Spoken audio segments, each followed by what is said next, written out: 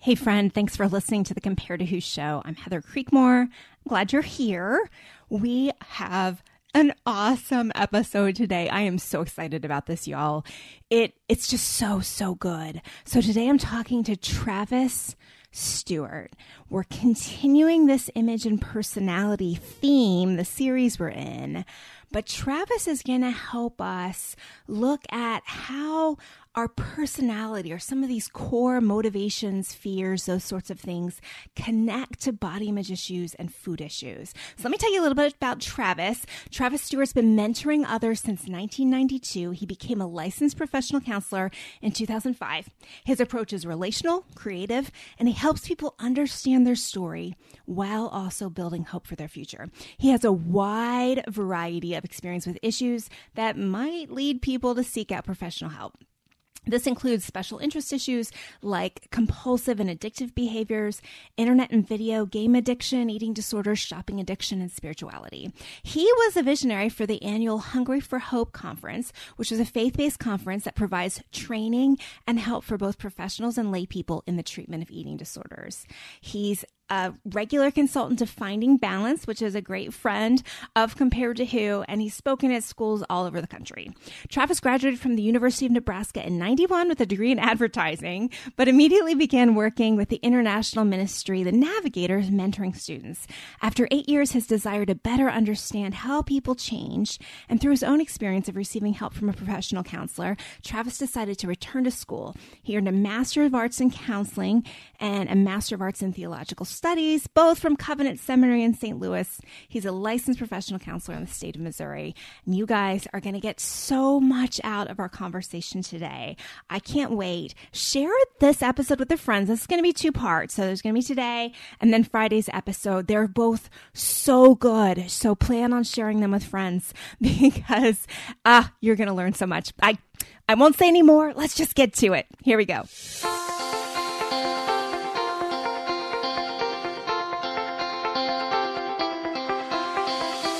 Welcome to Compare to Who, the podcast to help you make peace with your body so you can savor God's rest and feel His love. If you're tired of fighting body image the world's way, Compare to Who is the show for you. You've likely heard lots of talk about loving your body, but my goal is different. Striving to fall in love with stretch marks and cellulite is a little silly to me. Instead, I want to encourage you and remind you with the truth of Scripture that you are seen, you are known, and you are loved no matter what your size or shape.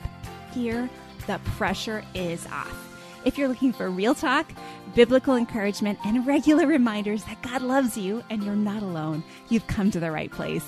I hope you enjoy today's show, and hey, tell a friend about it.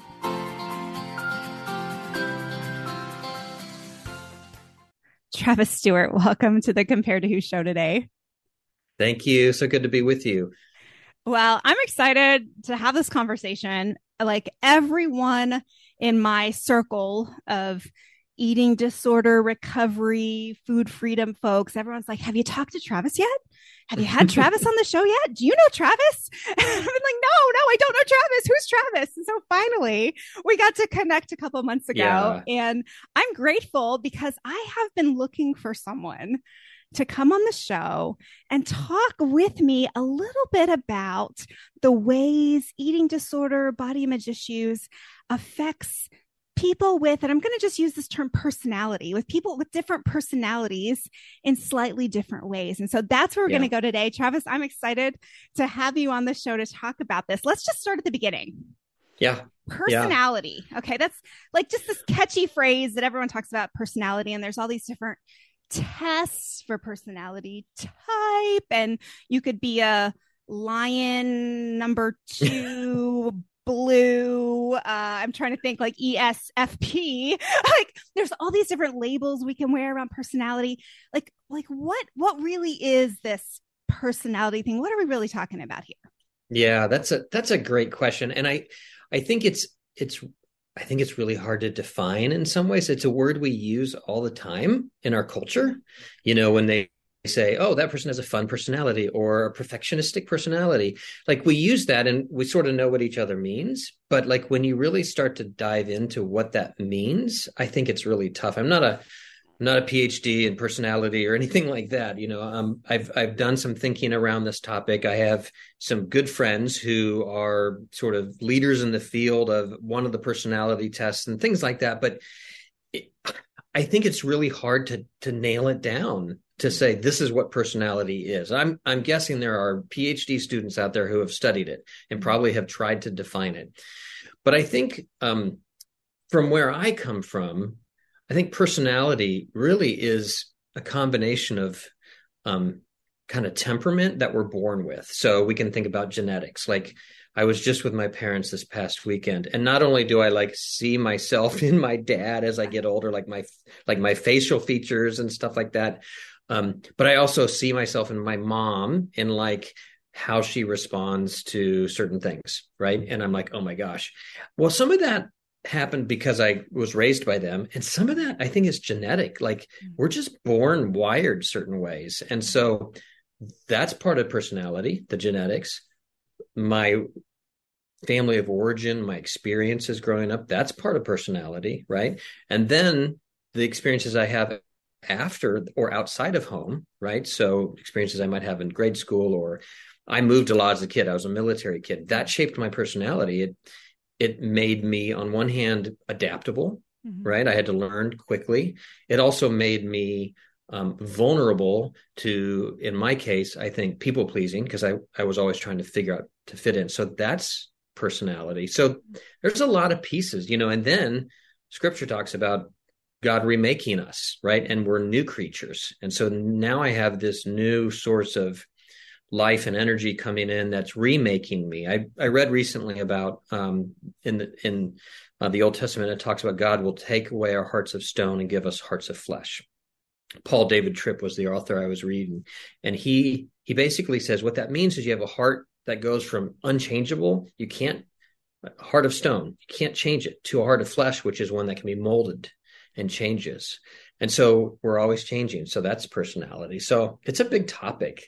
And so I think about it largely in the ways of story, and temperament and genetics and that kind of stuff. Yeah, I love that. So it's not nature or nurture. It's nature, nurture, and then for the believer, renewed nature. Yes, right. All of the above. Yeah. Yeah, I love that. Well, I was always a big fan of all the personality tests. I don't know. That's probably part of my personality, is that I wanted to know my personality. And then I remember taking some of the tests, and they would be like, and if you hate taking this test right now and don't want to know your personality, that means you're this type. And so I always thought that was fascinating too. But that was me, by the way. That was you. You were that guy. That's awesome. Right. That was me. You didn't want to be put in a box. I did not like It wasn't that. I never fit, because I fit in so many categories, which someone will probably say, well, that's this type. So well, I don't know. I'm an ESTJ, or at least I was at age 20 on the Myers-Briggs. Mm-hmm. And then I took it probably age 30, early mid 30s. And I was like an ESTP. And so my PJ had changed. And I don't know. And I was just a big fan of Myers-Briggs. And then I watched a documentary and read the book. And I think you read it too, The Personality Brokers. Mm-hmm. Where I think that was the one I read. I'm not sure if that's the one. I know I read one on the Myers-Briggs, though, where she talks about, like, it uncovers the origins of Myers and Briggs and talks about their story. And I realized, I'm like, oh my word, this was all basically just made up. I mean, she basically just like watched people and created this thing. Mm-hmm. And that was a real wake up call for me in a way, because just like Enneagram, I know people have strong feelings both ways on the Enneagram, and there's all kinds of stories circulating about the origins of the Enneagram. But when I read that about Myers-Briggs, I was like, oh my goodness, it's the same. Like all of these devices to figure out our personalities were made by a fallible human being and may be used for evil, but they may also be used for good. And so I just want to put that out there as a blanket disclaimer. If you hear language and it's like, oh, that sounds like that personality test as you're listening today, like, friend, no, we can use things that have been made by man to help us, but we always have to take it back to scripture. We always have to root it and ground it in God's truth, not the truth of what some woman came up with about putting people into Right. categorizations, right? So, but Travis, as you think about personalities, you like to go beyond just traits and behaviors to something called the core needs of the heart. What's really motivating those traits and behaviors? Can you talk about that a little bit? Yeah, that's great. And I think the way I think about tests and stuff is similar. I think what we can do as people, even people who aren't Christians, can observe the world and say, I see some patterns here, right? And these patterns make sense, and they can be helpful to us if we understand our patterns, right? And so that falls into not only personality tests, but that falls into other areas of life. There's all kinds of various lives where we categorize things, and we're doing the best we can. And so I agree with you that they can be helpful, and you also need to have a foundation of scripture that supersedes any of the beliefs of the personality tests. So, but yeah, I think for me, where I have been most drawn, and even when I do dive into some of those, because I've taken over the years many different personality tests, what most fascinates me is when a test like that or some sort of book or something points me to what is going on in my heart. Mm-hmm. What is the longing of my heart? And then how is that then expressed through my personality, right? And how does that play out in behavior? And I think that's largely how I think about clients that I work with is, okay, if we're just talking about the behavior, we're not really touching the issues that need to change, right? And so we need to look at what's the function of the behavior. In other words, what is driving the behavior? What is the longing and things like that? So one resource that I've shared with you that we can talk about here briefly is there was a book by Mark and Debbie Laaser, Laaser, and it's called Seven Desires of the Heart.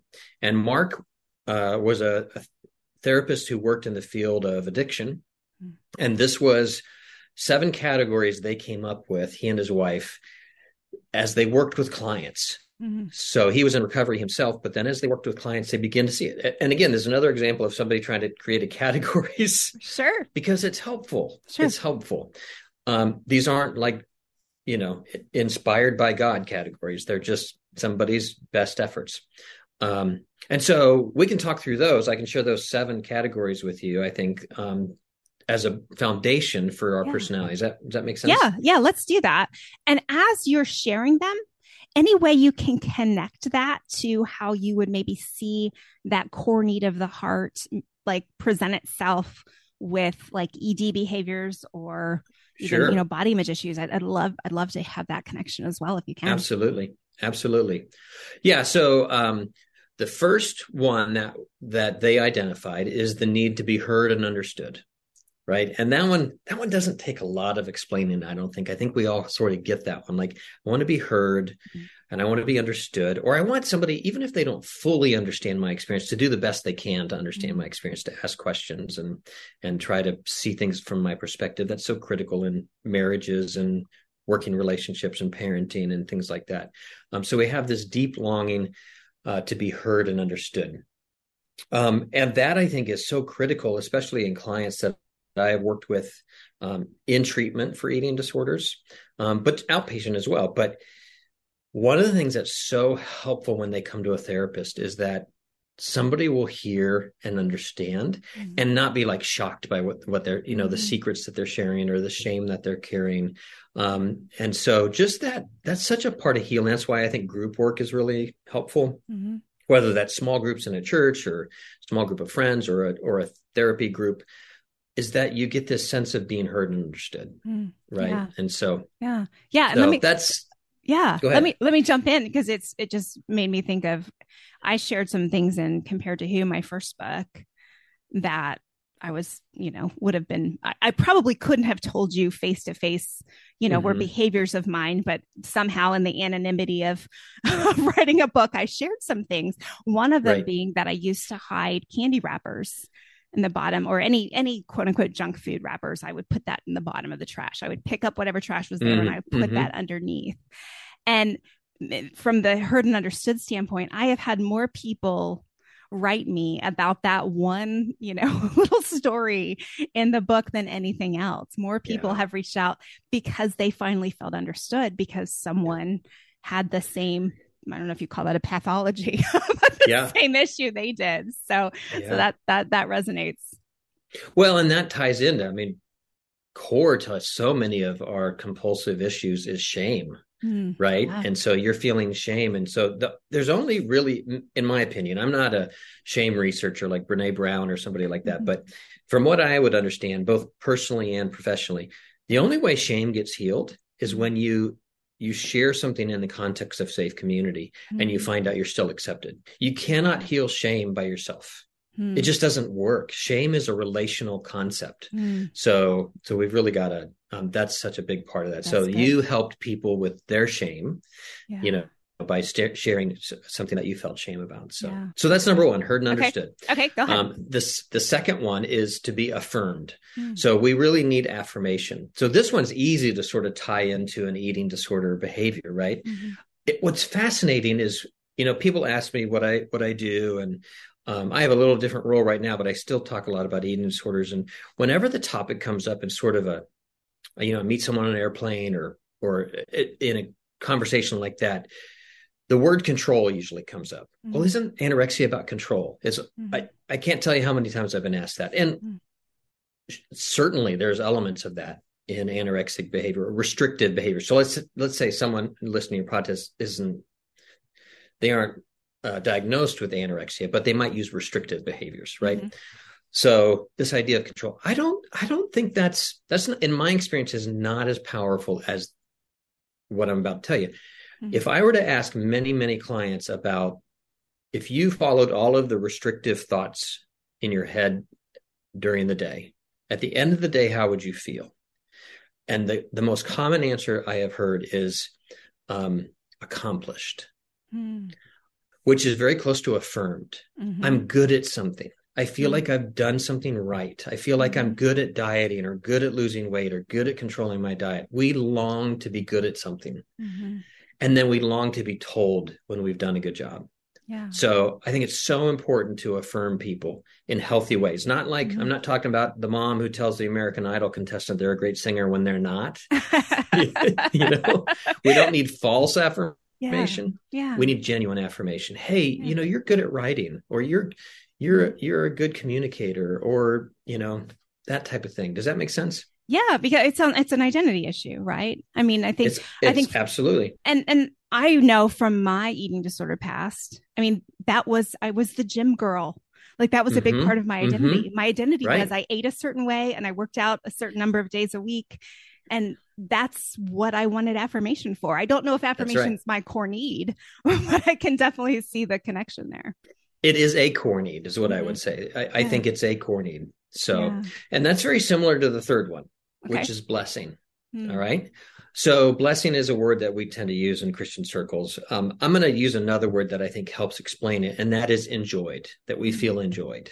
Right. And so there is a blessing that I can give you when I speak my enjoyment over you. Right. So a great way to illustrate this that I've used for a long time is my son loves basketball. Right. And so if I were to go watch him play a basketball game, and he, at the end of the game, and he came off the court and I said, man, you did a great job. You passed the ball well. You played good defense. You were a good communicator. I saw you, rebound hard. Those are all affirmation. Right. And we need that. That's one of the ways we learn what we're good at. Right. Yeah. If he walked off the court in the end of the game and I said, regardless of his performance, I said, I love watching you play basketball. That's blessing. Yeah. Right. Both needed, two different experiences. Yeah. One says, here's what you're good at and well done. And one says, gosh, I don't care how well you did. I just love being with you. Yeah. right? So we need both of those. And so I think we long for, sometimes when we're working for affirmation, what we really long for is blessing. Yes. You know, So it's, our mutual friend, Ken Quinn at the Center for Biblical yes, Counseling yeah, in Dallas, we had some connections in common when we met. Ken used to say it like this: "You want to be delighted in." mm-hmm. That was Yep, the way he phrased it. And the absolutely. distinction, especially in marriage, I think the distinction is to your basketball example, the distinction in marriage would be, oh, you're beautiful, you look Mm-hmm. nice, you look good, or I delight in you. Yeah, I yeah. love being with you. And I so love that, being yeah, with you. that Yeah, resonates. yeah. What's the next one, Travis? All right. So the next one would be to be safe. So we have a longing for physical safety, financial safety, emotional safety, all the kinds of the safeties that you can think of. And I think this may be the biggest one. If I had to only pick one of these seven, safety would probably be the one that I think drives most behaviors, Mm-hmm. right? So what does that look like? So the person who restricts because they want to feel accomplished, well, the accomplishment in some ways is about feeling safe. If Mm-hmm. I accomplish enough, I'm safe. If I earn enough money, I'm safe. If I get good enough grades, I'm safe. I'm safe in relationships. People will choose me. I'm safe in my ability to pay rent, right? All those kinds of things. A mentor of mine has said perfectionism is never about being perfect. It's about feeling safe, Mm-hmm. right? So it's underneath so many things, right? And so it's almost like a super category of its own. Um, but so let's say we talk a little bit about restricting behaviors. Let's talk about binging behaviors, Okay. right? Or overeating. Well, so let's say you have a bad day at work, right? And you feel shame or fear. Your boss came in and said something like, I can't believe you did that. You screwed up, and now you feel afraid you might lose your job, and you feel shame for the mistake you made, right? What do you need to do? Well, you need to feel safe. Mm-hmm. There's a couple different ways you can do that. Some people are going to go to the gym and work out, Mm-hmm. right? And they're going to stay late. They're going to work 4 more hours at the office, right? Because I'm going to earn my position. But Right. what's driving them is this sense of feeling afraid and Mm-hmm. shameful. I'm going to show that I'm a good employee and I'm going to earn my position. That's one way to do it. Another way to feel safe is to check out. Mm-hmm. I'm going to go and I'm going to order my favorite food and I'm going to sit down in front of my favorite TV show and I'm going to binge Netflix and ice cream. And it's in that sense, you're distancing yourself from the fear and the emotion. You're sort of shutting it off and going, I'm not going to feel, right? Yeah. They're both sides are about dealing with that anxiety and fear and shame inside and creating a sense of safety. Does that make Yeah. sense? Absolutely. I mean, that's why they're called comfort foods, right? Right. They're Right. comforting us when we don't feel safe. Right. This is definitely a big one for me. And as I think about it, I think I believed in my eating disorder behavior, obsessive exercising behavior. I believed I could keep myself safe from negative opinions of other people. That was, Mm-hmm. I think, how it played out for me. And even the negative opinions of myself, right? Maybe I would be Right. safe from my own condemnation of myself Yep. if I could just follow all the rules and get the body that I thought would make me safe. So I think that's a really big one.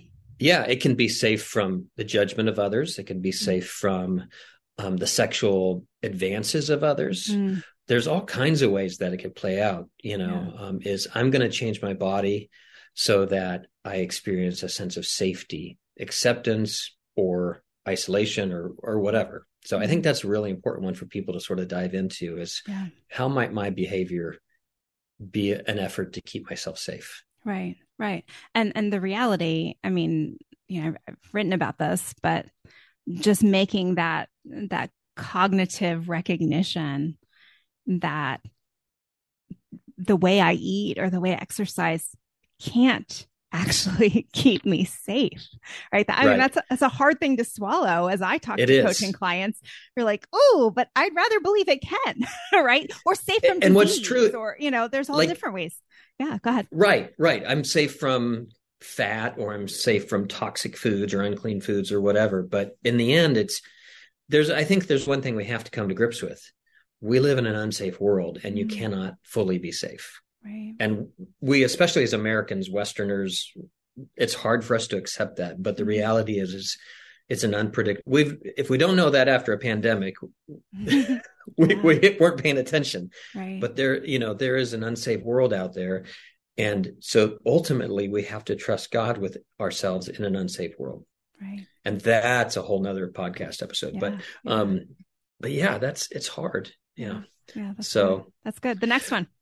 Yep. So the next one would be touch, healthy physical touch. And so this would be, appropriate, healthy touch in the context of relationships. So friendships, handshakes and hugs, and, then closer relationships, snuggles, and then, appropriate sexual intimacy. Those are all needs that we have. And so those drive a lot of our behaviors. Now, sometimes what that might look like is if somebody thinks I'm too fat, nobody wants to touch me, I'm going to try to lose weight so that I get that touch, right? That might be driving a behavior. And that is rooted in our cultural belief that only people who look a certain way deserve to be touched or are touchable, right? And so both men and women believe that about particularly women's bodies.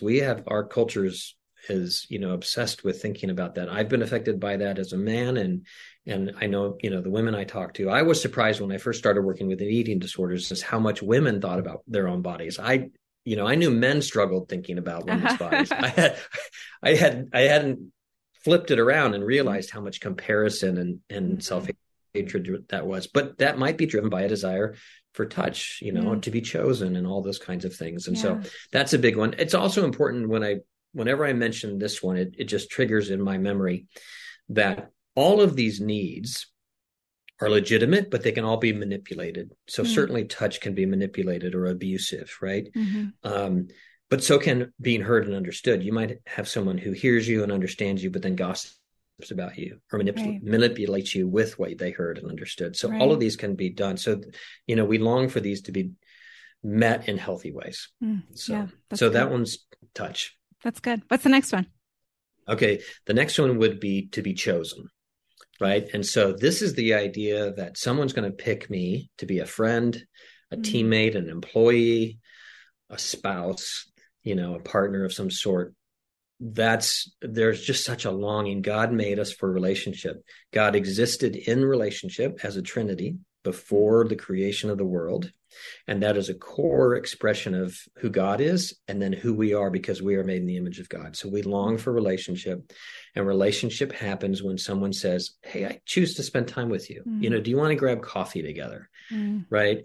Or, would you marry me? Those are just expressions, different, parts of the continuum of choosing someone. And so that's such a longing for us. And again, that can tie into body image, right? It can tie into how we eat. It can, what's fascinating is when you are around people very long, the issue of food will come up, right? And so sometimes we say, well, I went on a diet because we long to be chosen, like we long to fit into the group, right? Or for someone to pick us. Right. So that's a close one. And I'm going to just tie it into the last one, which is to be included, because these two are very close. Yeah. Included is I'm a part of a community. I'm part of a group. So it might be, I'm a St. Louis Cardinals baseball fan. I live in St. Louis, right? So I'm a Cardinals fan. I belong to that group. I'm included. But of course, it's more powerful than that. It's like, I'm a part of this family. I'm a part of this church. And so we long to be included. And so again, we might hop on the latest diet craze because our friends are doing it. Right. Or we want to fit in the newest, style of Lululemon pants. And so we don't want to be left out, but we got to change our bodies to fit into a certain thing. So you can see how all of those core needs, core longings are driving behaviors. Yeah. So that's why I think it's so important to look beyond personality and beyond behaviors to what's going on underneath. Yeah. What is the legitimate need?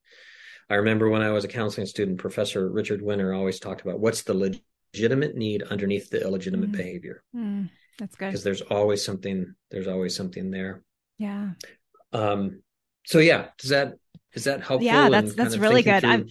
I'm thinking about chosen in a couple ways. I'm thinking about, so some listeners going to be able to relate to this. I wonder how many people with eating disorders and body image issues have the same story from elementary school. I wasn't chosen last for kickball team in elementary Mm-hmm. school, but I was always second to last. Mm-hmm. So, I mean, and that, how many years ago? I'm in my mid 40s now. Maybe I have to say late 40s. Ooh, I don't like saying that. But, how many decades ago that was, and Yes. still vividly remember being on that line, waiting, hoping, team one or team two was going to choose me. So I wouldn't be standing there all by myself. So that Right. makes sense to me. Also, thinking about being chosen. So I didn't meet my husband until we were 30. So we got married at 31 years old. But I remember believing that being chosen by a man, that getting engaged, getting Mm-hmm. married would fix all these behaviors for me. I thought it Right. would all Right. just poof, go away. I'd wake up in the morning after my wedding and yay, I feel good now. I don't have to worry about food and body issues anymore. And that was a That's right. tragic disappointment for me. After, I was really mad at my husband for a while because I thought he must just Right. not be doing it right, must not be a good Right. husband because he was supposed to make all that go away. So that one is very real as well. And then included, that's an interesting motivation, right? Because especially in our diet culture, as you know, Travis, right? Like that, like if you're the one person eating whatever the demonized food of the decade or the year is, like you are excluded. Everyone's looking Mm-hmm. down their noses at you like, really? You're eating carbohydrates? What? you know, Right. so Right. that I would see as a big barrier to someone's freedom if inclusion is the desire of the heart and that gets stuck there. Go ahead. I think that's fascinating. Yeah. And what's interesting is that in our Christian culture, when we read the New Testament, we often become very disappointed or judgmental of the Pharisees because the Pharisees had so much self-righteousness, right? They had this list of behaviors that if you did it, you were included, you're in the in group. And if you don't do it, you're not in the in group. And Jesus confronted them. And so we can read it and go, gosh, those Pharisees were horrible, right? Mm-hmm. But I think what's happening in our culture right now, both inside and outside the church, is there's many ways in which our culture is becoming more and more self-righteous. Mm-hmm. And now it doesn't look like typical self-righteousness where, it's like a Christian self-righteousness, right? But it's if you didn't vote the same way as me, then I'm judging you. Or if you're not if you're eating gluten or if you're eating, fill in the blank on a certain food, like there is a lot of self-righteousness that Mm-hmm. goes into our cultural dialogues Mm-hmm. and relationships and things like that. And so, and then it results in people feeling excluded or things like that. So, yeah. And I think what's interesting about the chosen one too, is it has a dark side or has a flip side. So, um, I was a fairly athletic kid, so I never experienced getting picked last, right? I don't know that I was the first one picked, but I was athletic enough to be, at least in the middle of the pack and things like that. But what I know is true is that sometimes getting chosen for an ability or even your looks is unsatisfying too. Mm-hmm. So two stories stand out to me briefly that I'll share. One is for a while I worked. There's a ministry called Models for Christ, and it's a Christian outreach into the fashion industry. A guy named Jeff Kallenberg and his wife. I apologize, can't remember her first name right now, but I talked to Jeff once, and I was interacting with them because kind of doing eating disorder things. And he told me once, he said, models are some of the most insecure people I've ever met. And he was a model. He had modeled himself. He said, because they're constantly told, you're too tall, you're too short, you're too fat, you're too thin, you're too blonde, you're too brunette. And they're constantly being rejected. And we have this image of models must have great self-image, Mm-hmm. right? But Mm-hmm. that's not what he told me. Yeah. And that came home to me more. I had a client, she was probably 16 or 17 at the time, and strikingly beautiful young woman. And she came to treatment, and I won't ever forget this. It was our first session. We were sitting outside. It was a beautiful day. We were on the porch in the treatment center, and I was getting to know her story. And Not too long into the story, she said, my whole life I've been told I'm beautiful. But she said, but nobody ever wanted to know me. Like they just wanted to relate to the beautiful me. Yeah. And so what happens is we sometimes think the person who gets chosen first is happy, but often they go, I'm only chosen because I'm a good athlete. Nobody wants to know me as a friend. Yeah. Right. And so then that all gets twisted. So we buy these lies that will be chosen. And like, if I get married, everything's going to be great. Yeah. And it just doesn't play out. Yeah. I mean, I did a series last spring with different models. And one of them was a runway model. And she talked about how before the show, they basically had to line up essentially naked and have 5 or 6 people walk up and down the path, kind of eyeing them up and down and, you know, turning their nose up and, you know, pinching inches, that kind of thing.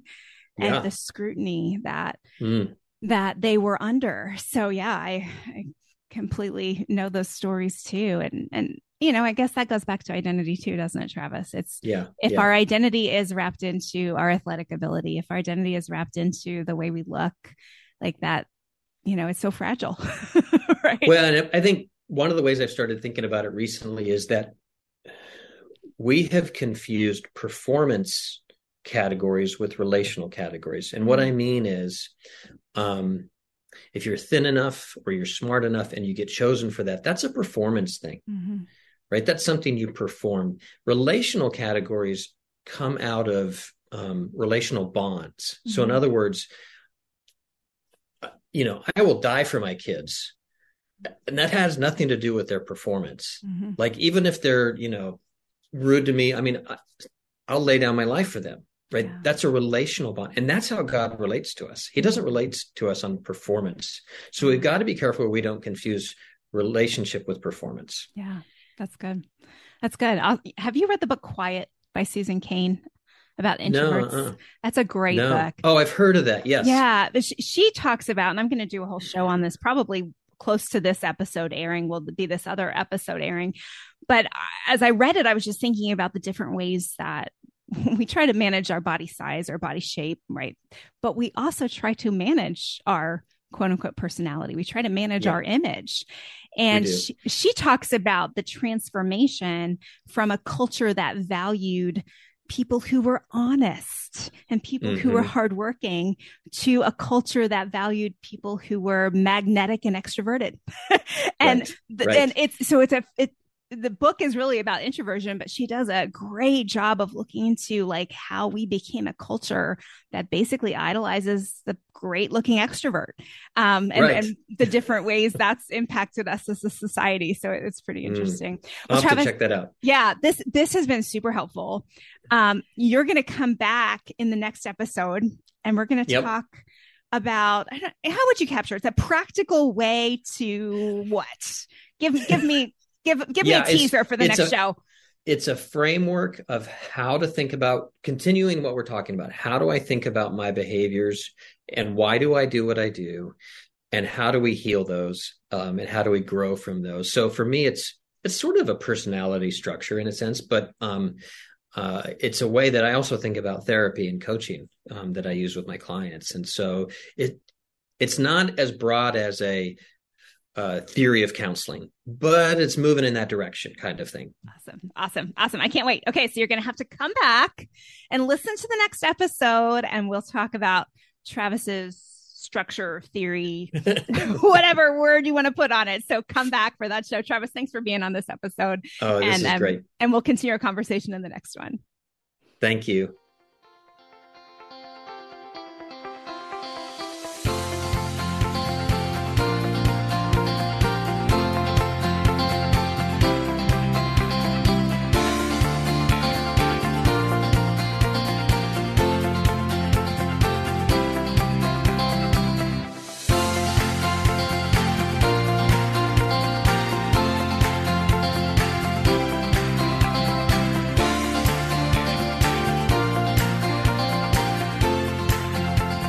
Oh, hey there, before you go, if something from today's show blessed you, may I ask a huge favor?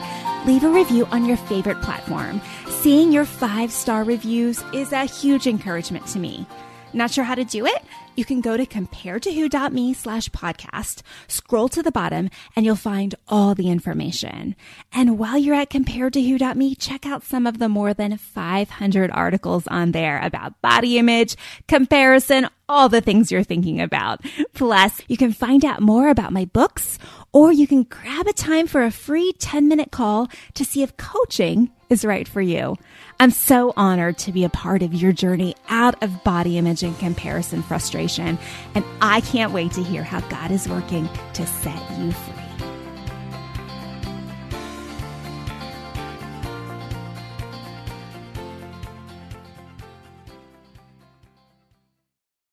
Rejoice always. Pray without ceasing. Give thanks in all circumstances.